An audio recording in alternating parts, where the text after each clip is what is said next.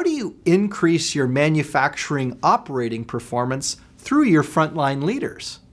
I'm Greg Schenkel, President of Unique Training and Development and Frontline Leadership Systems, and today we really have to go after the thing that pays the bills, and that's manufacturing operating performance. How do you increase it using your team? Probably the biggest myth is that your frontline leaders should already know how to extract maximum operating performance through their team members. But reality is they haven't really thought through how do you get results through other people. They haven't had the proper training. Now remember, your frontline leaders interact with 80% of your workforce, but they only get a small fraction of the development time and energy that you invest in your leadership team. So we need to look at what are some ways that you would focus on increasing manufacturing operating performance. Well, here's suggestion number one. Suggestion number one is to make sure that everyone understands what does winning look like. We take for granted that everyone knows what success is going to be that day. After all, we've got tons of KPIs and metrics and green and yellow and red indicators as to whether we're doing well.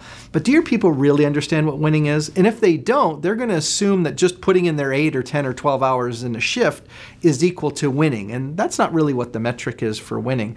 So increasing operating performance also means that people need to know what that looks like. Now, one client of ours actually had a piece of equipment that was rated to go at 13 units per minute, but it was only running at 10. Now, sometimes people run equipment at a certain rate because, that seems to be the rate that works well. It doesn't create many problems. But why is there a 30% gap between what the machine's running at now and what it's technically capable of? And I think if all they did in that case, by the way, is they just pointed out to the team members that the 30% gap was there, and then the machine started to run at 30% more and productivity increased almost immediately. So I know it sounds absurd, but sometimes people are running the equipment below its capability and nobody's even pointing it out to them. Might be an easy win. All right, number 2 tip or suggestion for increasing your manufacturing operating performance is to collaborate instead of compete. One of the things that changed is we started measuring a whole lot of things, these metrics and KPIs.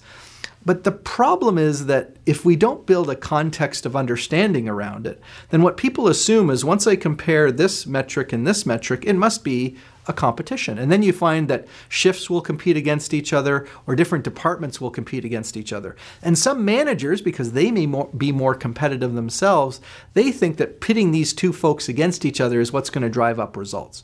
Well, we know that except for a small number of very competitive people, that generally most folks want to collaborate instead of competing.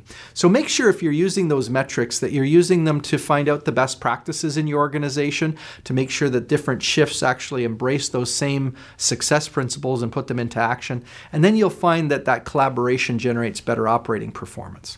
All right, suggestion number 3, and I know it's going to sound like I'm self-serving here, but invest in training.